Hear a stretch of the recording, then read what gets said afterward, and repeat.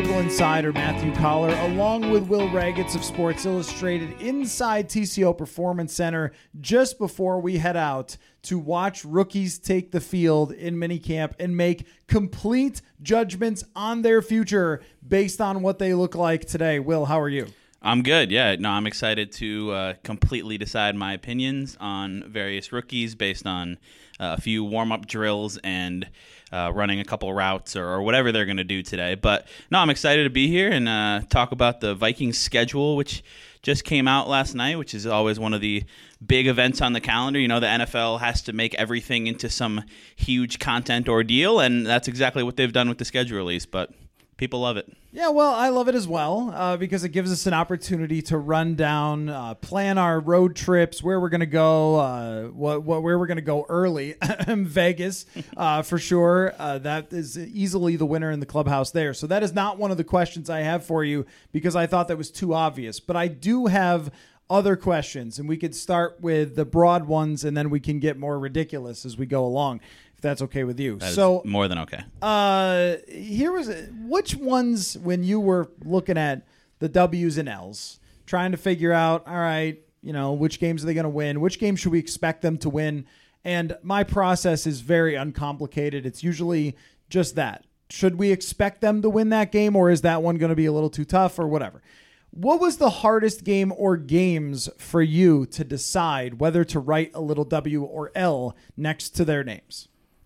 Well, I think you always look at, okay, when you're playing this isn't going to be anything groundbreaking, but when you're playing a decent or bad team at home, you should win that game. When you're playing a tough team on the road, that's going to be tough. I think it's where those two kind of intersect, where maybe you're playing a good team at home. I look at like the Chargers game in week 3, or even the 49ers, who are a really good team, Monday Night Football in week 7. Those are games that you get at US Bank Stadium, so those were kind of tough for me to call. And then if you're playing a team that you're maybe a little bit better than, but that you're on the road, and usually that affects the line by about 3 points, we've learned over the years. So I look at like at the Atlanta Falcons, who I think Desmond Ridder is a big question mark, but they added a ton of pieces this offseason. I think that's going to be a tough team to beat just because with Bijan Robinson and Arthur Smith's offense, they're just going to try to ground and pound the ball and then kind of shorten the game, fewer possessions. So that was a tough one. Like at Denver, I know I'm giving you a bunch of answers here, but I think that team will be a lot better with Sean Payton this year. So it's the home games against good teams and the road games against teams that you don't really know what to make of, could be hanging around the middle this year. So let's talk about each one of those, because I also had some troubles with those. New Orleans at home was another one where when the other team's quarterback is exactly like your team's quarterback, you just like, I don't know. I mean, you could even make that case for the Raiders, but I think their defense is so bad, and it's going to be a home game on the road, because people have talked about like, well, they have more road games this year. Not at Vegas, they don't. That is a neutral field at best, but almost a guarantee that Vikings fans are taking over that stadium. And then they're playing Jimmy Garoppolo, though, who is exactly like Kirk Cousins,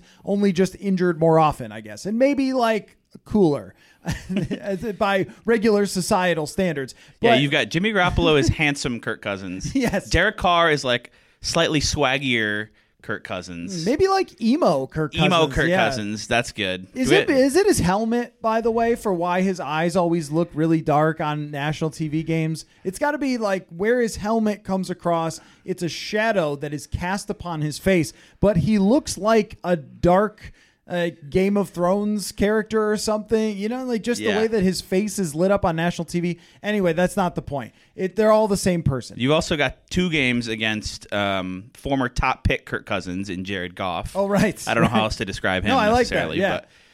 Well, he used to be like Hollywood Kirk Cousins, but no longer. Now he's in Detroit. Now he's in Detroit. So just top pick Kirk Cousins. Anyway, Justin Herbert is on a different level than Kirk Cousins. But the Chargers, you know what's funny about them is Brandon Staley has gotten almost no criticism for his defense, yet 2 years in a row, not that great. They signed J.C. Jackson. They pay him a bunch of money. Isn't like he made any impact. In fact, by the numbers, he was horrendous fitting into that defense last season. So I think it's an interesting matchup from being Brandon Staley's team against Kevin O'Connell's team, a defensive-minded coach versus an offensive-minded coach. But to me, this is Kellen Moore show. Kellen Moore has really solved Vikings defenses. Not that it's been hard in recent years, but last year they throttled the Vikings. He's going to be facing, obviously, Brian Flores and not Ed Donatel, but this was a very hard one for me because I don't trust the Chargers with anything, and I don't think that their coach is as good as the hype that he gets, yet they do have the quarterback, they do have the offensive coordinator. They're also pretty flawed, and it's at US Bank Stadium, and Herbert hasn't played there before, so that was a hard one for me. Oh, definitely. It's the first one that jumps out as being tough and being kind of a test of, all right, we'll probably learn what the Vikings are going to be, or a little more at least about what the Vikings are going to be, because I think the first 2 weeks are about as chalky as it gets. I think week 1 is probably the easiest game on the schedule with Tampa Bay quarterbacked by either Baker Mayfield or Kyle Trask. And I think week 2 is arguably the hardest game on the schedule. I know the Eagles are replacing their offensive coordinator, replacing their defensive coordinator, but that place in a night game, we just saw it last year. That is such a tough place to play. Jalen Hurts, I mean, they were a play or two away from winning the Super Bowl. So I think right away you're probably looking at 1-1 unless something's surprising. And then you come home and you have a Chargers team where, to me, the talent level here is kind of similar. I mean, they've got good players on both sides of the ball. They've got an advantage at quarterback, not a massive one, but definitely an advantage.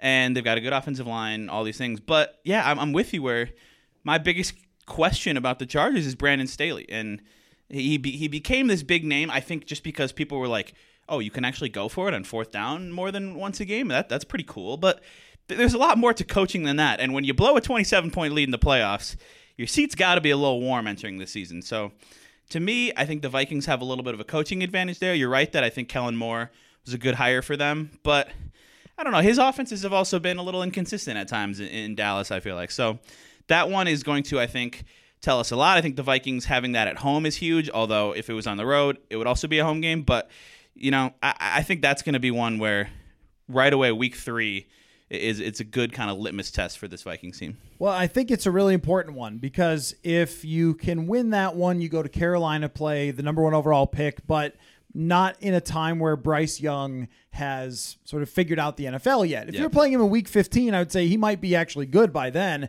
But week 4, okay, that's when you should win, and you need to because Kansas City comes up the next week. If you lose the Chargers game, then you're talking about having played Philly, Chargers, Kansas City, lost all those, and you're still going into a tough section of the schedule depending on how good Chicago and Green Bay are, but those are still division opponents. Those games are never easy. Yeah. So it really is a swing game for how you feel about the schedule. Now, you brought up San Francisco. The hardest part about figuring out the San Francisco game is whether it matters who's playing quarterback. Because if you told me that Sam Darnold was playing quarterback, I might be like, Niners. I think I'm still picking the Niners. If it's Trey Lance, does that mean that Trey Lance played well enough to win the job and hold on to the job, which means he's good? Is Brock Purdy Case Keenum and he's going to just throw a bunch of interceptions this year and not be actually that good? Like, I really don't know. I mean, I think I would pick San Francisco under most of those circumstances, but it's harder, I think, to figure out when you have no idea out of 3 quarterbacks who's going to be playing for them. Yeah, if San Francisco had, like, even, I don't know, prime Jimmy G or just, like, some quarterback that you could kind of bank on, I think I'm taking them in this game for sure because the rest of the parts are so good. But I saw a quote the other day from Kyle Shanahan where he's like, I think we got 3 franchise guys at quarterback. If you say you have 3 franchise guys, you don't have any. So you're right. It's fascinating because Brock Purdy, I think, is probably the favorite to be the starter here. I think from what I've seen from the news of his injury recovery, he should be ready. If not for the start of the season, then probably by week 7. But does he have staying power? Like, are teams going to be able to kind of make some adjustments to him? I mean, this is a guy who was the last pick in the draft. It's very rare to see him do what he did last season. I wonder how sustainable it is. And then, Trey Lance, Sam Darnold, like, there are all these possibilities.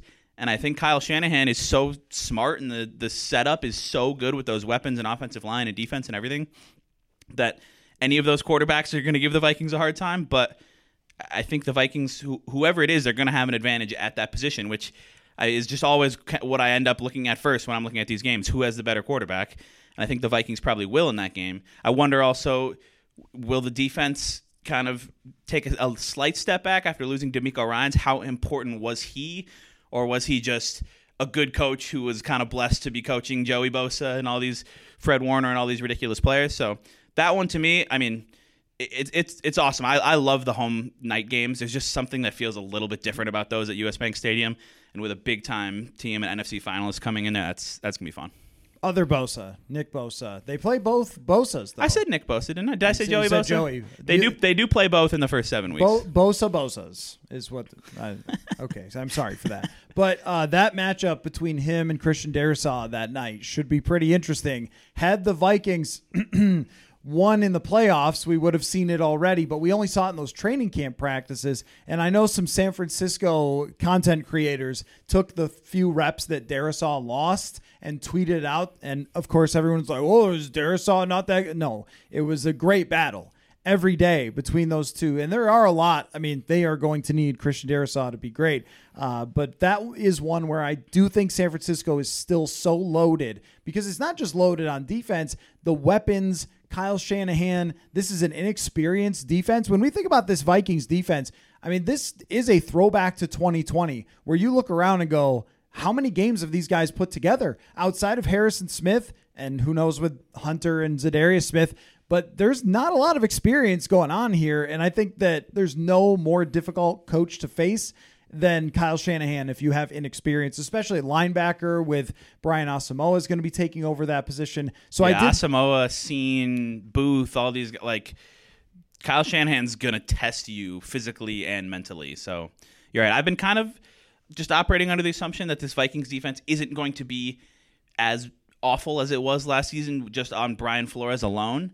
But for them to jump up into even the middle of the pack is you're projecting a lot from those second year guys that they drafted last year. So it's something to keep in mind when you're looking at the schedule, that until proven otherwise, this Vikings defense is a major question mark, and any top offense they face is going to have an advantage, unless we see something early that changes our mind on that. Well, and when you look at the opposing quarterback schedule, it's probably an 8 out of 10, if not a 9 out of 10. I mean, you're facing dudes who are going to be in the Hall of Fame from the AFC. You are facing dudes who are the worst quarterbacks on the schedule, but have still had previous success. Like, Baker Mayfield is not a good NFL quarterback, but it's not like he's never done anything. It's not like he's never had great games. I mean, the guy won 11 games for Cleveland, and he showed flashes throughout his time. Jimmy G is the same way. Now, does Jimmy G make it to week 14? I don't know, because he always gets banged up. But aside from, like, Desmond Ridder, I would say, all right, I'm not buying that. I buy their run game. I'm not buying Desmond Ridder. Aside from him, though, almost every one of these quarterbacks. Well, you've got the proven. two kind of swing guys that are unknowns, I would say, Justin Fields and Jordan Love.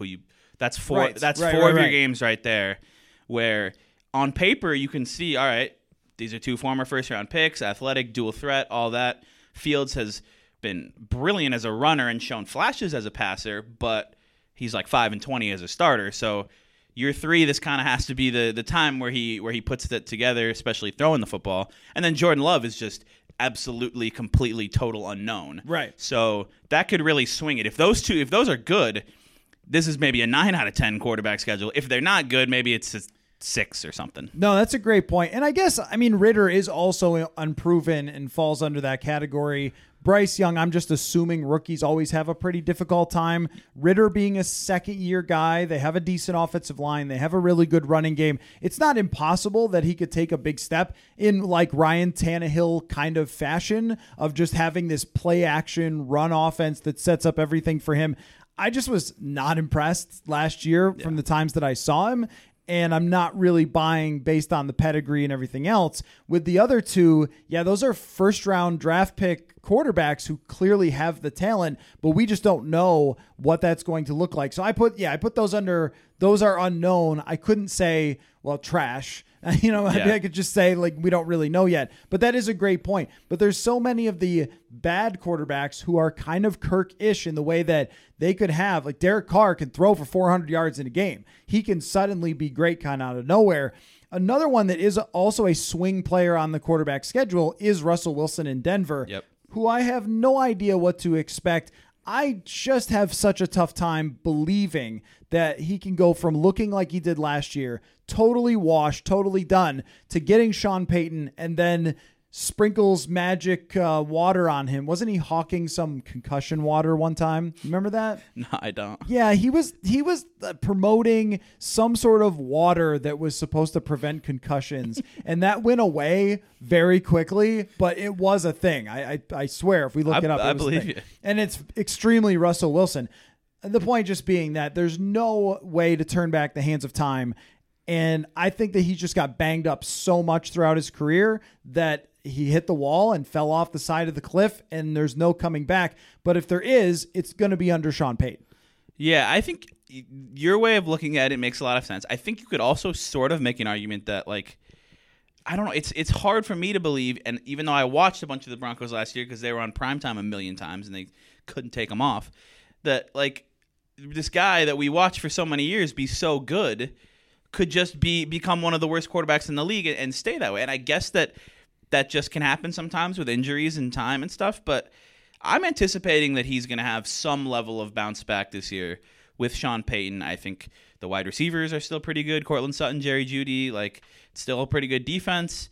The Vikings are going to Denver at altitude, play a night game there. Like, I'm anticipating that. I think you're right. That's an unknown. Because I think if you just go off last year, you'd put Russell Wilson in the bad quarterback bucket.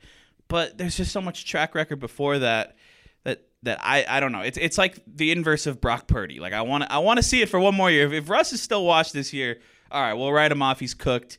Broncos, good luck with all the money you have in him for the next 4 years or whatever, and all the draft picks you gave away. But yeah, that to me, you're right. That's another swing game where if he's back to looking like even 75% of peak Russ, that game looks a lot tougher.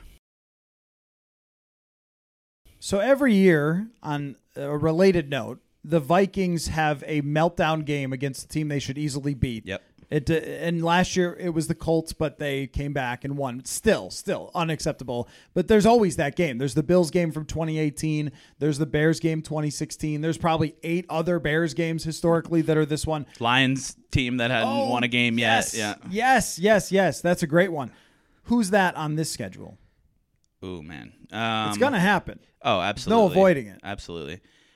I don't see it being Tampa week 1, but it could be.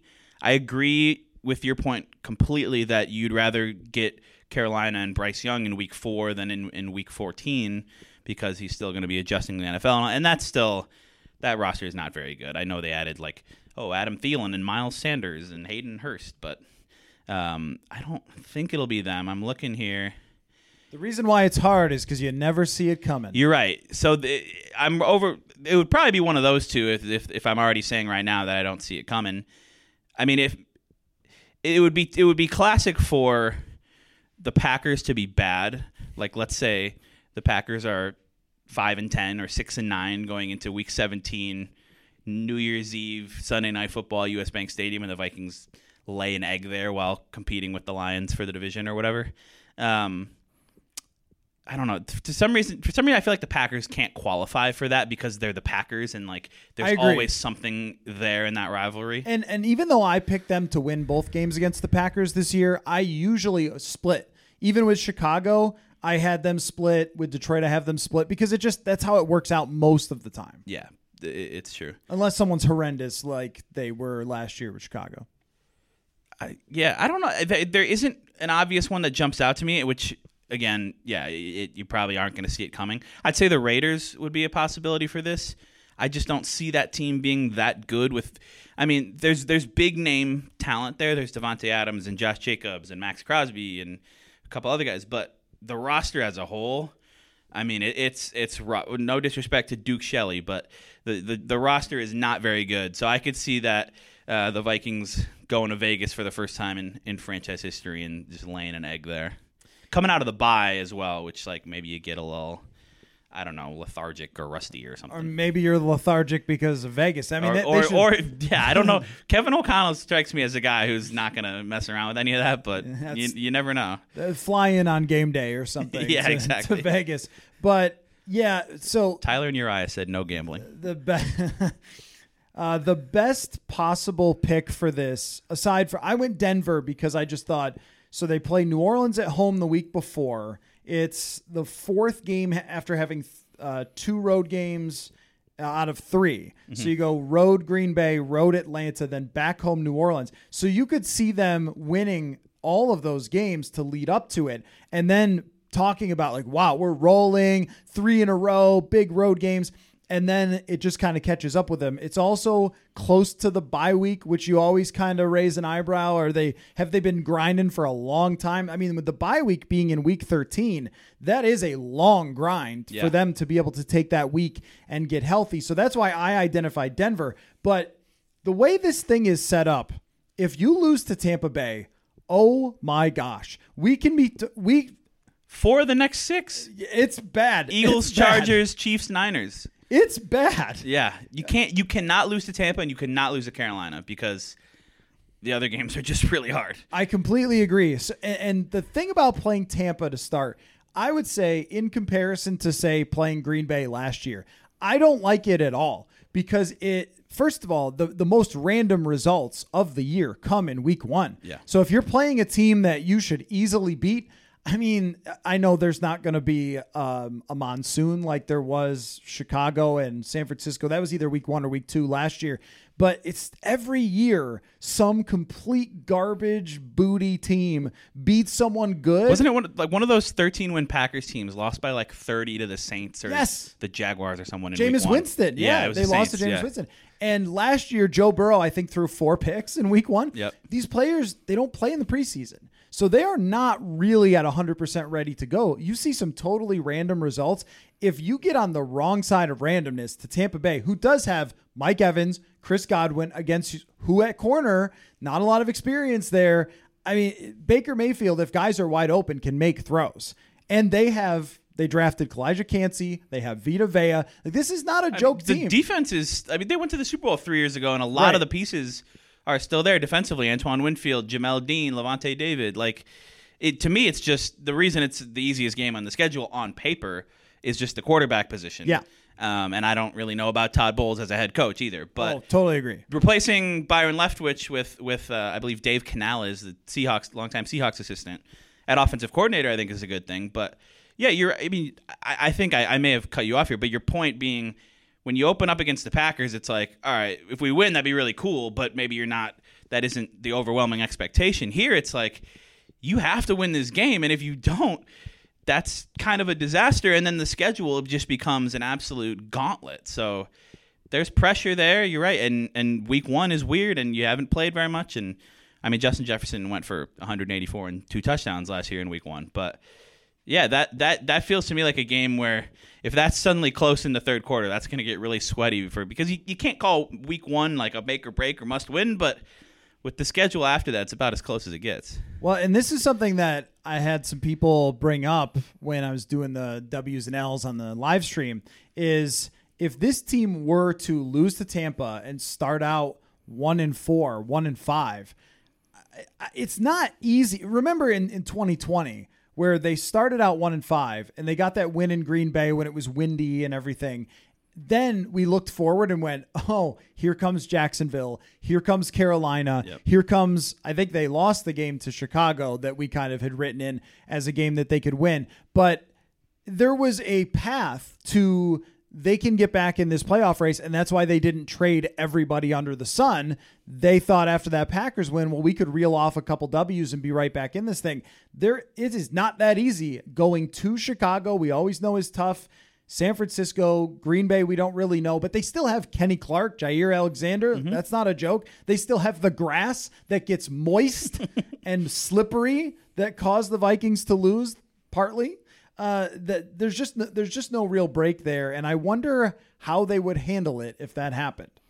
Yeah, I'm curious as well because it's a team that, I mean, I look at it as that last year was a pretty brand new team, even though there was a lot of similarities with Kevin O'Connell and Kwesi taking over. It's kind of a new era. This era has not really faced much adversity because they went 13-4, and yes, they got hammered a couple times in the regular season, but I mean, they were winning games, and the vibes were good, and they haven't had. I don't think they've had a losing streak ever under Kevin O'Connell. Lost 2 in a row. I don't believe so. I think that's right. So what happens if that? You lose week 1, then you go to Philly 4 days later. You probably lose that. You got to come home against the chart. Like, what if you start 0-3? that's when the culture and all the collaboration, all that gets put to the test right away, and that young defense has to mature really quickly, and the season wouldn't be lost in that situation, but especially if Detroit doesn't start out too hot. But that'd be awfully interesting. I think you group it kind of first 7 games here. 4 of those are really tough. 3 are maybe you should win. So maybe if you just can handle business, and I know, going to Chicago won't be a gimme or anything, but if you can win those 3 games, Tampa, Carolina, Chicago, steal 1, like maybe it's the Chargers, you could lose to Philly, Kansas City, and San Francisco, still be 4-3, and then the schedule on paper again opens up where you go to Green Bay. I don't know if that team's going to be very good. Jordan Love, I'm skeptical until proven otherwise. Desmond Ridder the following week, home for New Orleans. Derek Carr has got some weird interceptions in him. Russ, like you could make a case where week 8 to even the Raiders after the bye, you have a chance of going 5-1 in those games. Like, so if you can just kind of stay afloat early with those marquee games, could start to get on a roll, and then it sets up with the Cincy and the 3 division games at the very end. I think it's very important if they do stumble out of the gate to not get on a run in the middle of the season this year. Knowing what's at stake at the quarterback position, it is important to not get rolling through the middle part of the schedule. I agree with you, though. Yeah. The way that I picked it was for them to survive and advance in the beginning and then reel off a couple of wins in the middle of the schedule to kind of start off like 4-4 and then run off a couple of wins in the middle and then have a kind of 500 ending, which is what I wanted to ask you about. The last section coming out of the bye. So the Vegas thing we're all excited about. It's going to be cool. But then you have the 3 of the final 4 games are against amazing offenses. Joe Burrow, Jamar Chase, those guys. Detroit was the top 5 offense last year. I don't see them not being a good offense unless Jared Goff they qualify as an amazing offense. What do you think of playing Detroit, then Green Bay, then at Detroit to end the season? I mean, it's weird. It's weird. Like, ever since last regular season ended, Detroit won 8 of its last 10. We've been talking about, all right, assuming Aaron Rodgers is gone, which he is, it's official. I promise you, everybody, he's in New York for now. Till he becomes a Viking. This season, he is a New York Jet. They're not playing him until the Super Bowl. It's been the Vikings and Lions. That's been the discussion. Like, these are the 2 teams, and you can't write off the Packers, you can't write off the Bears, but those are the 2 teams that on paper look like they're going to be duking it out for the NFC North this year. And then you just don't play them until Christmas Eve. Like, right, it's absurd. It sets up really dramatically where I hope that those records are similar when those 2 games are like, let it be decided in those 2 games. If one team is able to sweep that, they deserve to win the division. I mean, obviously, if the records are very different, then that it won't completely come down to that. But that's going to be fun. It's bizarre. But you get the home game. The Vikings get the first kind of round at home, Christmas Eve. Then you have the Packers come. You stay home. The Packers come next week. And then, man, if the division's on the line in Week 18, going to Ford Field, like maybe you're a game ahead of the Lions, but if they win, they get the tiebreaker through, I don't know, conference record or common games or whatever. That's going to be something because the Vikings and Lions have just, I mean, there was dominance for so many years and years and years, but the last few, it seems like almost every game has come down to the very end. Like there was the KJ Osborne touchdown last year. I mean, the game in Detroit wasn't particularly close. The Vikings saw how good that Lions offense can be. There was the 0-10 Lions team with the Cameron Dantzler playing 8 yards in the end zone and all these games. So it's weird, but it's a pretty juicy little storyline here that the NFL schedule makers cooked up.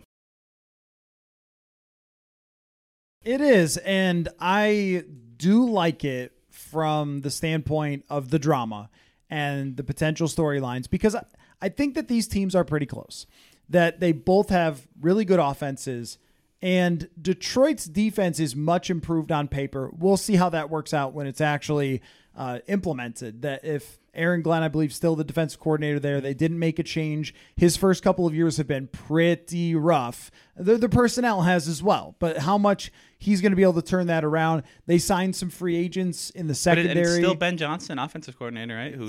Which is big for them. Who's really good. So, these matchups, and like you mentioned, it's always entertaining with these two teams. There's so many memorable games for a team that is wholly unmemorable. The Detroit Lions, one of the most unmemorable teams in sports.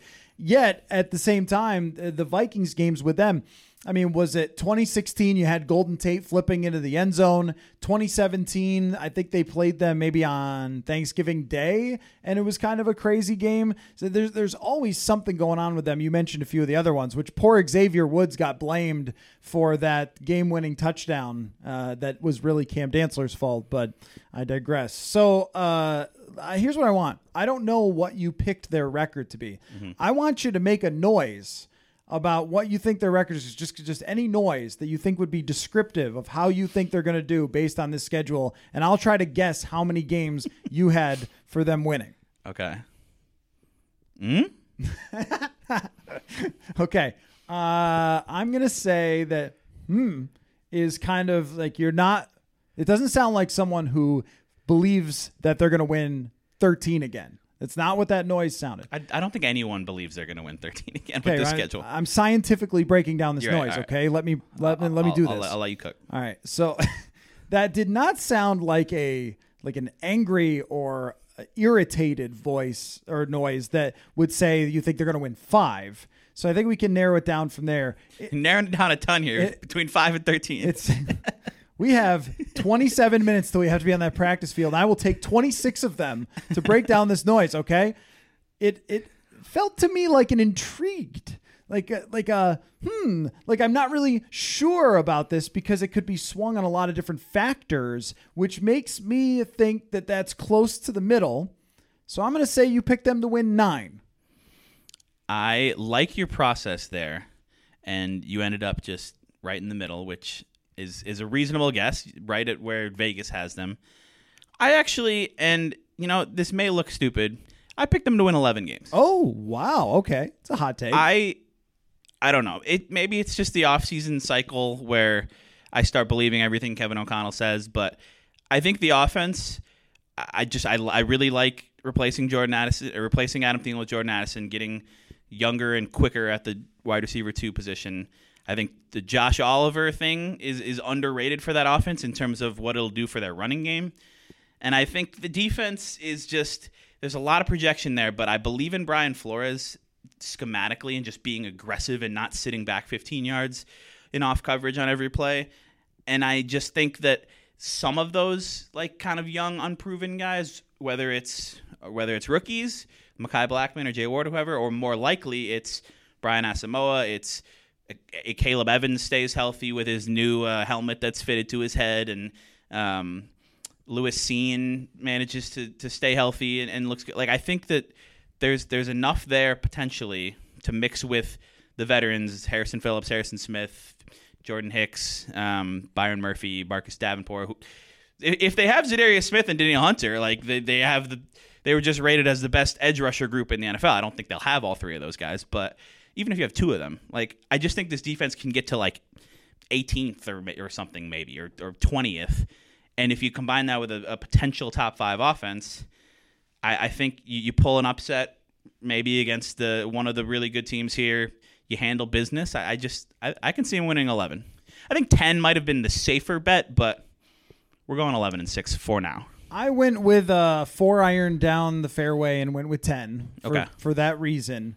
But I think that, I'm always looking at it in picking the schedule like expectations less than predictions because I'm so bad at predicting things. Yeah. So is everybody else, which is why Vegas makes all that money and has those amazing hotels you guys are all going to stay in and everything else, because gambling actually isn't usually a plus proposition. So that's why I don't do it, because I get too mad if I lose. But I always do it as kind of expectations. Should you be expected to win these games? I think 10 is a good bar for this team. If you get to 10, I won't think it's fair for anyone to go, oh, you lost 3 games from where you were last year. Like, okay, well, let's be honest about last year, right?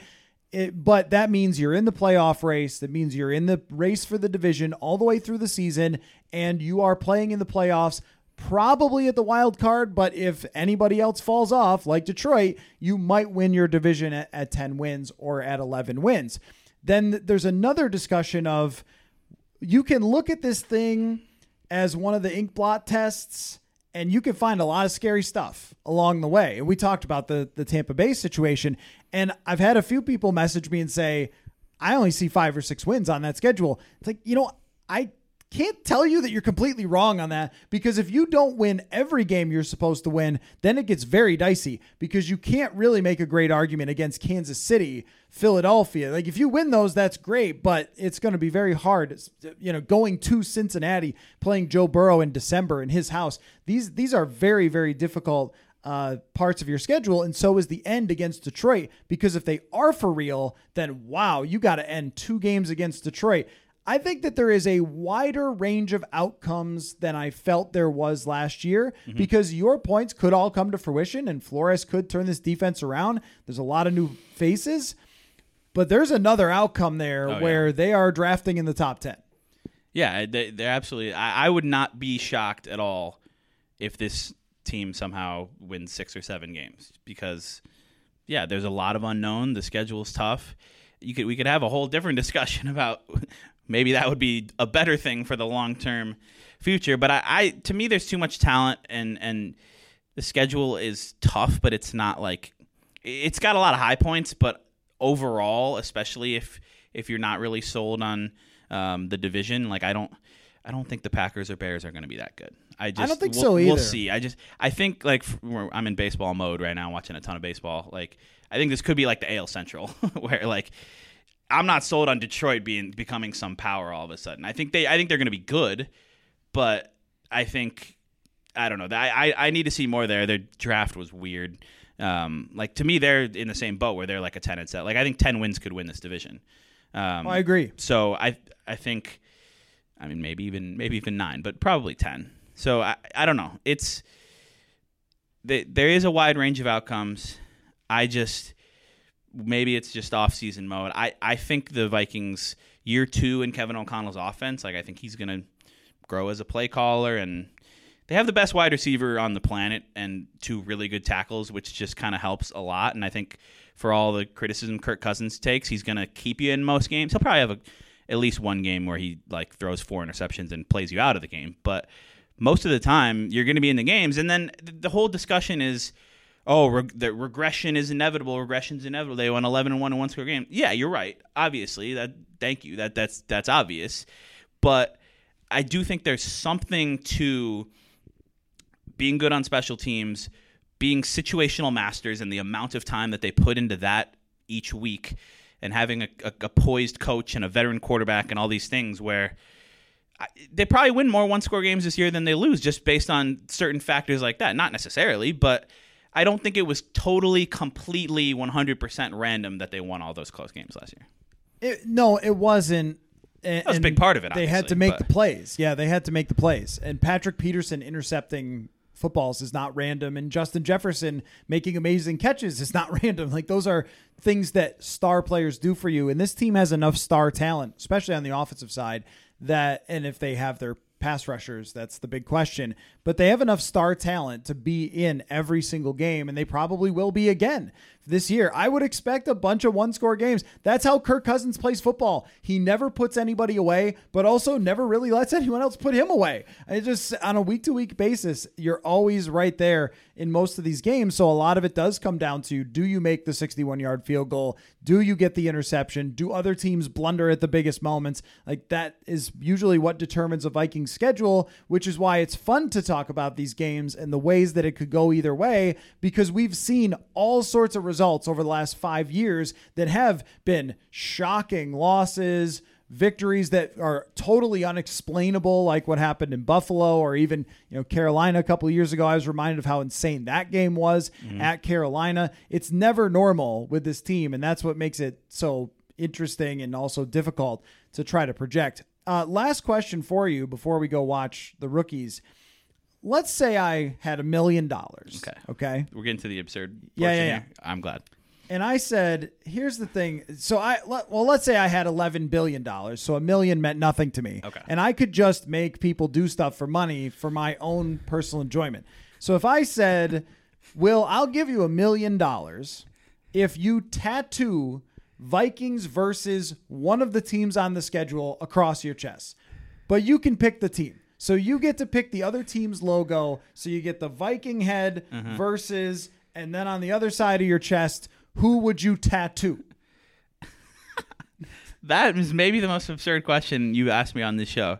Just like, why would I do that? Like, I'm because giving you $1 million. Oh, because you give me, that's why you're doing it. You're not turning me down, are you? That's true. So I guess if it was that, you could look at it two ways. You'd go, all right, I want a team that they're going to beat, because then it's like, hey, look at this random Vikings victory I have on my chest. Or you just want like a cool logo, so it just like is aesthetically pleasing.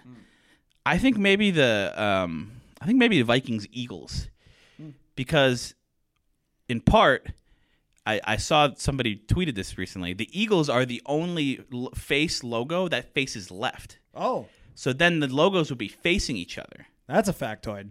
It is. I had no idea. This is totally random. I did not think when I saw that tweet I was going to be using that on this podcast. But if you look at the schedule and the logos, you'll see all the logos face right, including the Vikings. The Eagles face left. So then that would just look a little cooler, I think, than if you picked like the Panthers or the Bears, where both logos are facing right. Okay.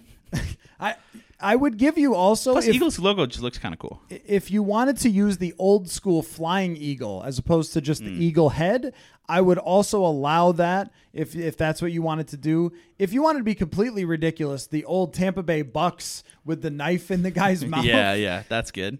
I didn't know throwback logos were eligible here. Yeah, you could just do Packers for like the rivalry aspect, but I'm also making up the rules here as we go looking along. G. So it's the problem might come across with people in your life. Yeah. You go to the pool or something, like, wait, what's going on there? They're going to ask that question, which is why it's so funny, and I'm paying $1 million for it. But especially with Packers, like, is this in reference to a specific Viking Packer game? Yeah. Can you not decide? Do you have too many friends who are Packer fans? Just for the pure greatness of the logo and how it would look, I've whittled it down to a couple teams. I mean, I think that the Vegas Raiders, though they have no mystique whatsoever as an actual franchise, their uniforms and their logos are possibly the best in all of sports. It's just phenomenal. And that brings up a good point. If you do the Raiders or the Chiefs, you could say, remember Super Bowl whatever in the 1970s? Like, just a Super Bowl historian. Super Bowl matchup, tattooing logos on my chest. What do you do with your life? He's a big fan of this Vikings Super Bowl loss in 1973. I think the Chargers and the 49ers are the other two that have a really great case here. Okay, yeah. Yeah. If you put a Bengal bee on your chest, then you are a sociopath. Or the Lions or Saints logo or something. Submit your answers at purpleinsider.com. Which logo would you tat on yourself? What a question. I think I'm still going Eagles. It's May. Yeah, there's gonna be a lot. I'll top that bar. I'll top that bar by the end of the summer. That's true. Great discussion, Will. We got to run out to the practice field, but appreciate it. And of course, you'll be making intermittent appearances here on the show as always. So thank you for that. And we've got a lot more to be determined in this off season. So we will be here as always to cover it. So thank you, sir. And don't tattoo football teams on your chests. I won't. Okay. Take care, everyone.